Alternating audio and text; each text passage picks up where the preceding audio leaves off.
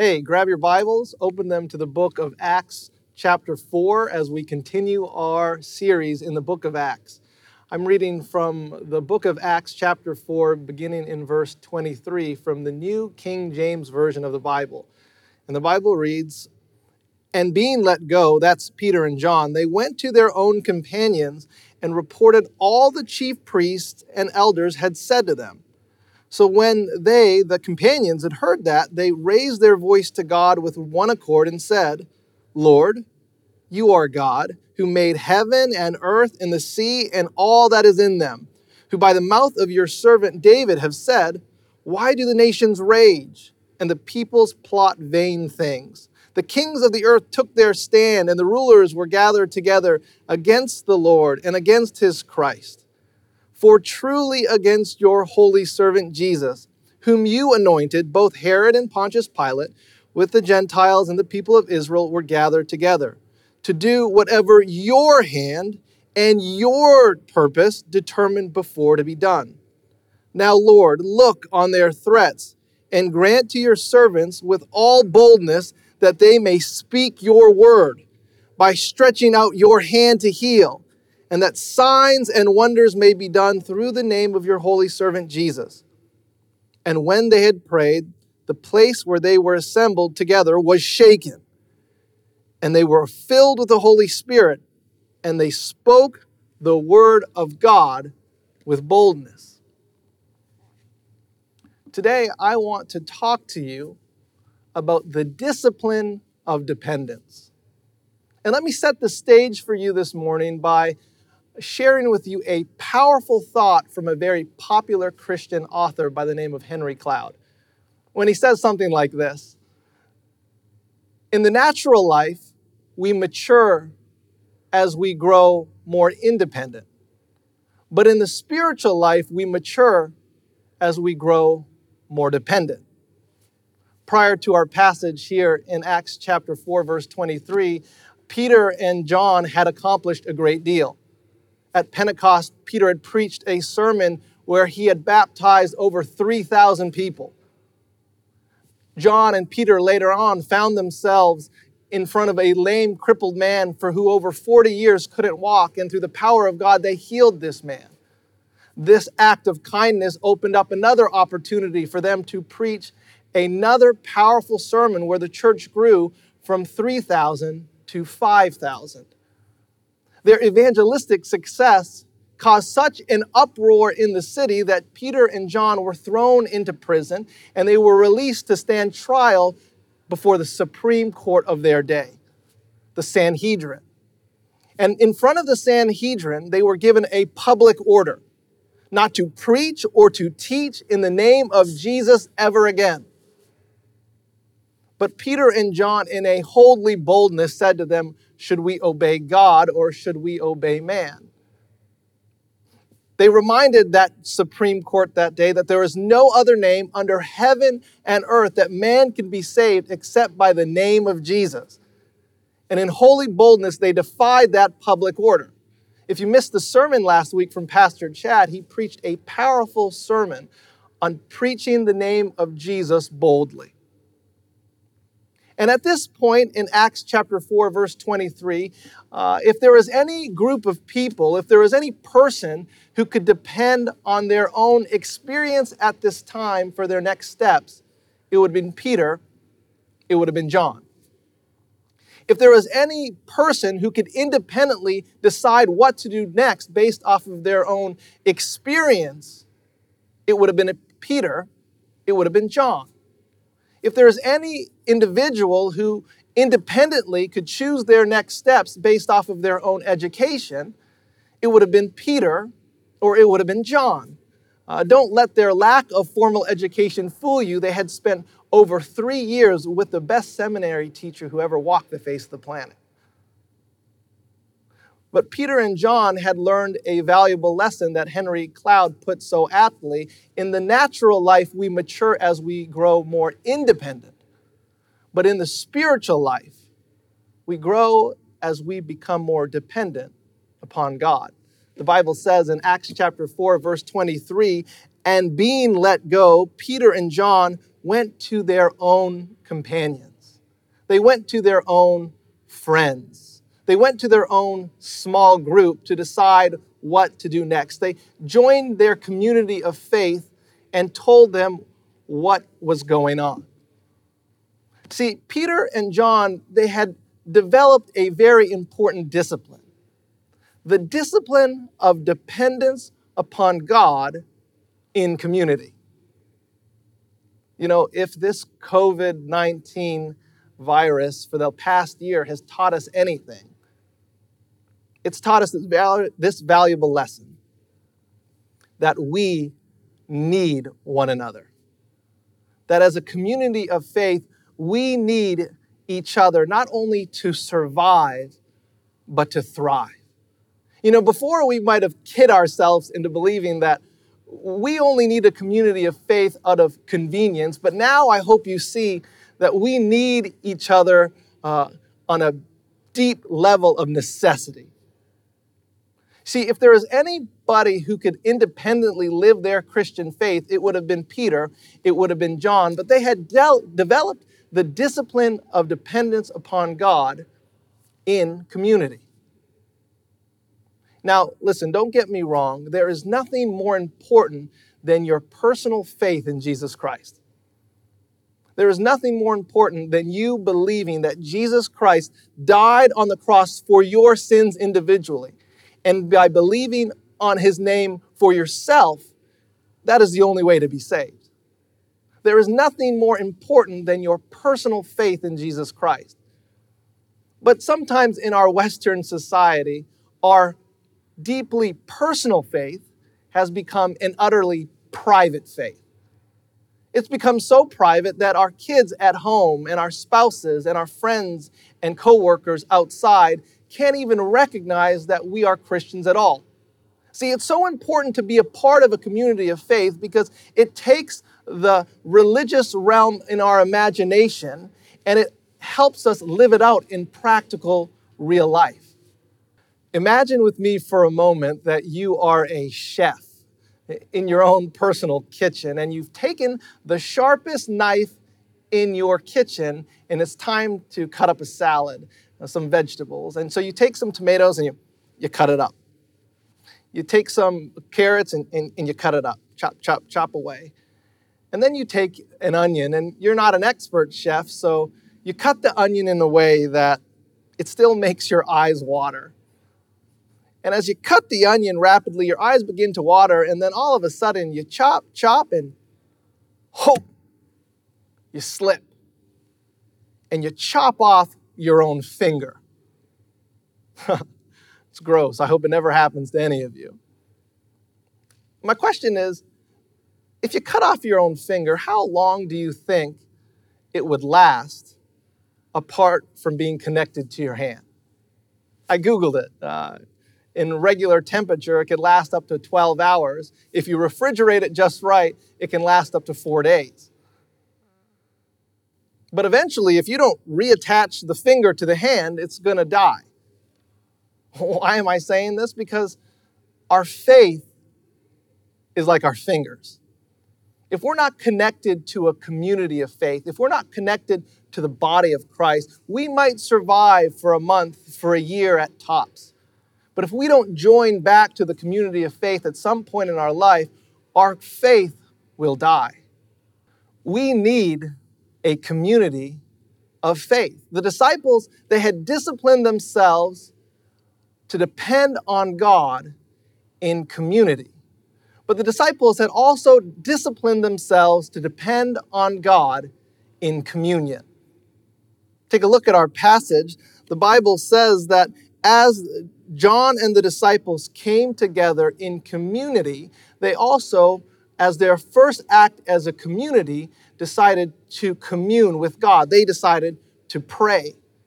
And I love how the community of God pray that day, because they pray in a way that shows that they had disciplined themselves to depend on God's power in prayer. In verse 24, they say to God, "You are Lord." In the Greek, that word signifies a relationship between a servant and a master. They recognize God as their master. They recognize God as the creator of the heavens and the earth and all that is in them. As they pray, they echo a prayer found in Isaiah 37, where King Hezekiah found himself surrounded by an Assyrian army. And in a deep, desperate plea of dependence and prayer, he prayed to God, asking for God to help him against the evil King Sennacherib. And God sent an angel of the Lord to demolish 185,000 soldiers that day as Hezekiah prayed in dependence. The disciples prayed a prayer of dependence upon God. And as they continue in the Bible, in verse 25, they say a psalm of David on Psalms 2. And don't miss, please, the contrast that their prayer gives us between the disciples of Jesus and the rest of the world. There's a contrast here in the scripture as they pray through the scriptures, something that you and I could practice doing a bit more. There's a contrast that they make between the disciples of Jesus and the rest of the world. Because the Bible shows us as the disciples pray, the peoples or nations plot. As the disciples pray, the kings and the rulers gather together to engage in politics.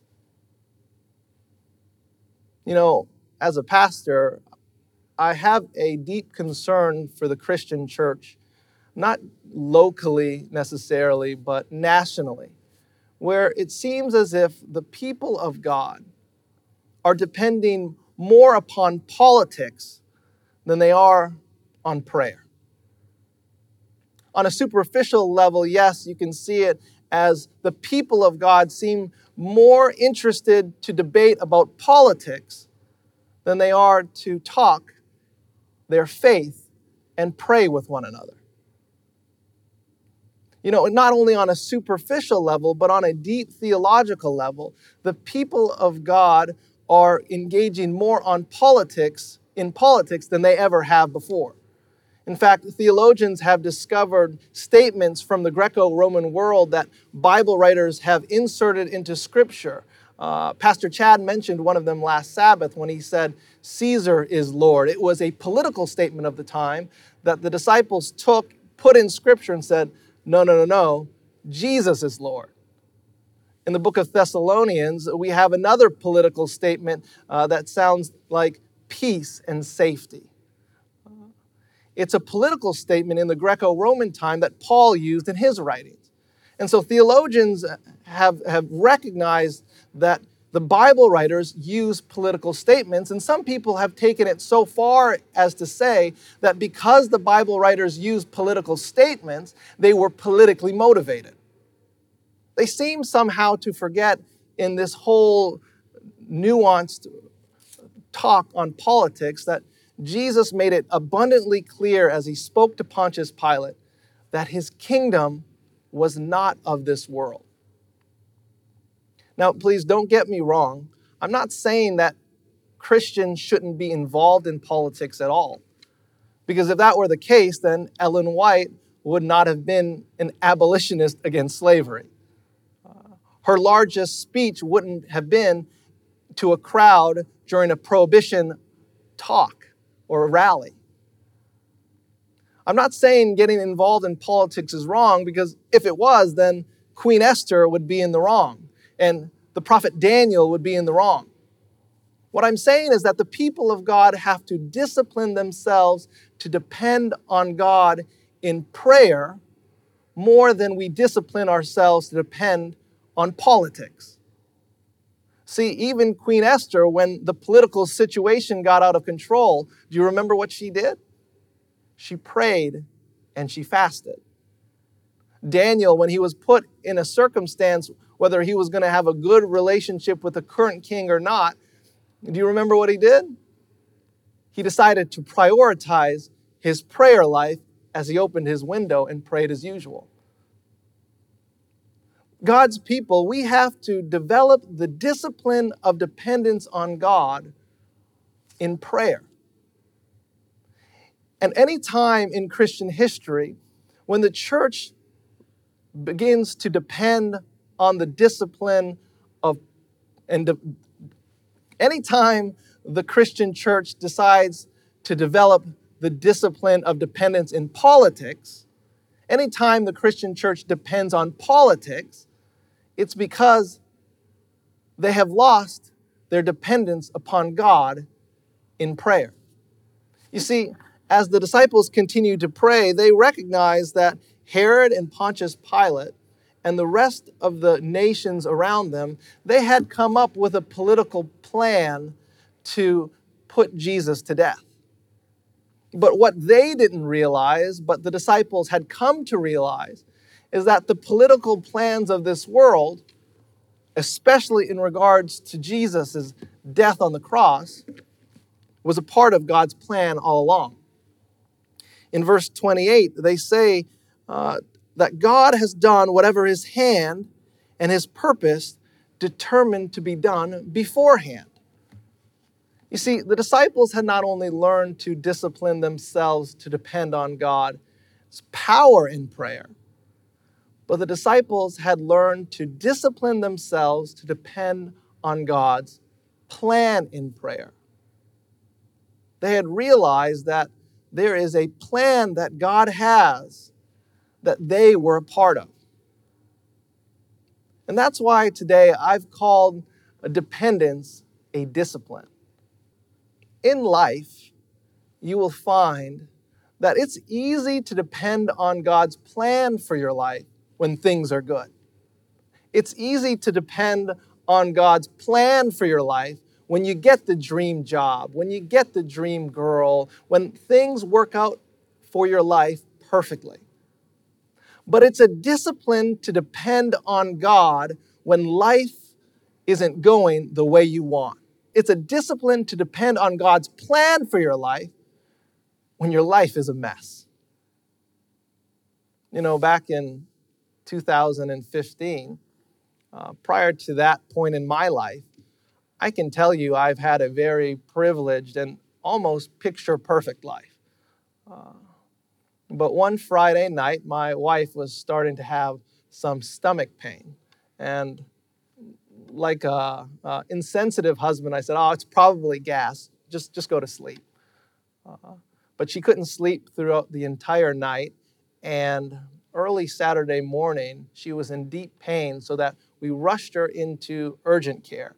But because it was a stomach issue, they pushed us right into the emergency room. And I remember as the doctor came in and did his examinations on Amy, he told us this very exciting and good news. He told us that Amy was pregnant.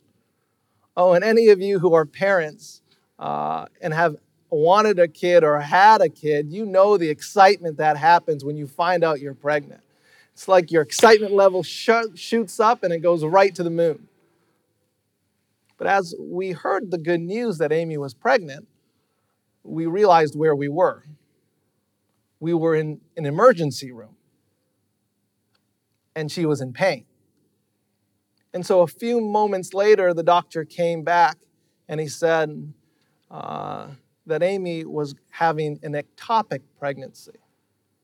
And what he didn't realize, but we came to realize later, is that her fallopian tube had burst, and she had miscarriage, so that when she saw her doctor the next day, she was rushed into emergency surgery. And fortunately, my wife lived. And you see us now, you know, we have 3 kids, and we look happy, and we are happy. We're very blessed. But my wife has had 6 pregnancies, and we have 3 kids. She's had 6 pregnancies, and we have 3 kids. I can tell you that it's easy to depend on God and his plan for your life when things are going perfectly.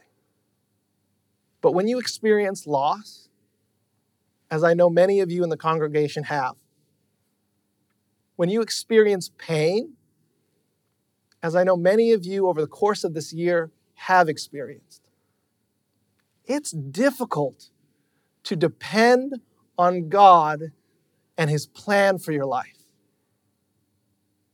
It's difficult. It's a discipline. It's a habit that we have to cultivate. It's in moments of pain and loss. It's in moments of tragedy where we have to turn to God and we have to choose to exercise a faith that works.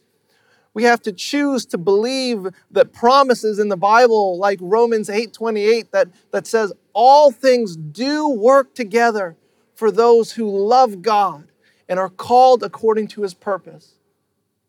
It's easy to depend on God when things are going perfect, but it's difficult to depend on God when His plan for your life isn't your plan for your life. It's in moments like that where we have to believe what Ellen White says, that if we could see the end from the beginning, and if we could discern the purposes which God is fulfilling in our lives, that if we were to choose our lives and the tragedies we have gone through, we would choose no other life than the life we have lived. You see, the disciples of Jesus had gotten to the point where they no longer depended on their own selves, but they had matured so much that every step of their life, they had learned to depend on Jesus. And you got to love their prayer this morning, because it is a prayer of dependence upon God. Because if you notice throughout the rest of the passage, they don't pray for anything new to happen in their life. They don't pray for God's plan to be changed. They don't pray for protection from their enemies. They don't pray for persecution to end. They don't pray for any changes at all. They simply pray for God to continue doing in their life what He had already done. They pray for God to continue healing. They pray for God to continue to give them boldness to preach. They continue to pray for God to fill them with the Holy Spirit. The disciples had come to the point in their life that they had disciplined themselves to depend on God in community, and they had disciplined themselves to depend on God in communion. They had learned to depend on God's power and not in politics, and they had learned to depend on God's plan for their life.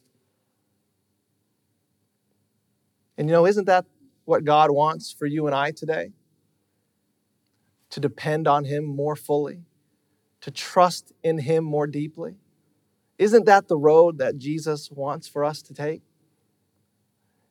It is the path that we are called to, because it is the path of Jesus. If you can remember, in that Garden of Gethsemane before He was crucified, do you remember the discipline He had? He depended on the other disciples to pray with Him in community. And as He prayed in that garden so long ago, He disciplined Himself to depend on God's power and God's plan. As He said to God, "Not my will, but your will be done." See, God calls us to the path of Jesus, which is a path to discipline ourselves to depend fully upon God. Because in the natural life, we mature as we grow more independent. But in the spiritual life, in the walk of faith, we grow as we become more dependent upon God. It is my prayer for you this week that you grow in faith and that you trust Jesus more with everything that is happening in your life. God bless you, and thanks for listening.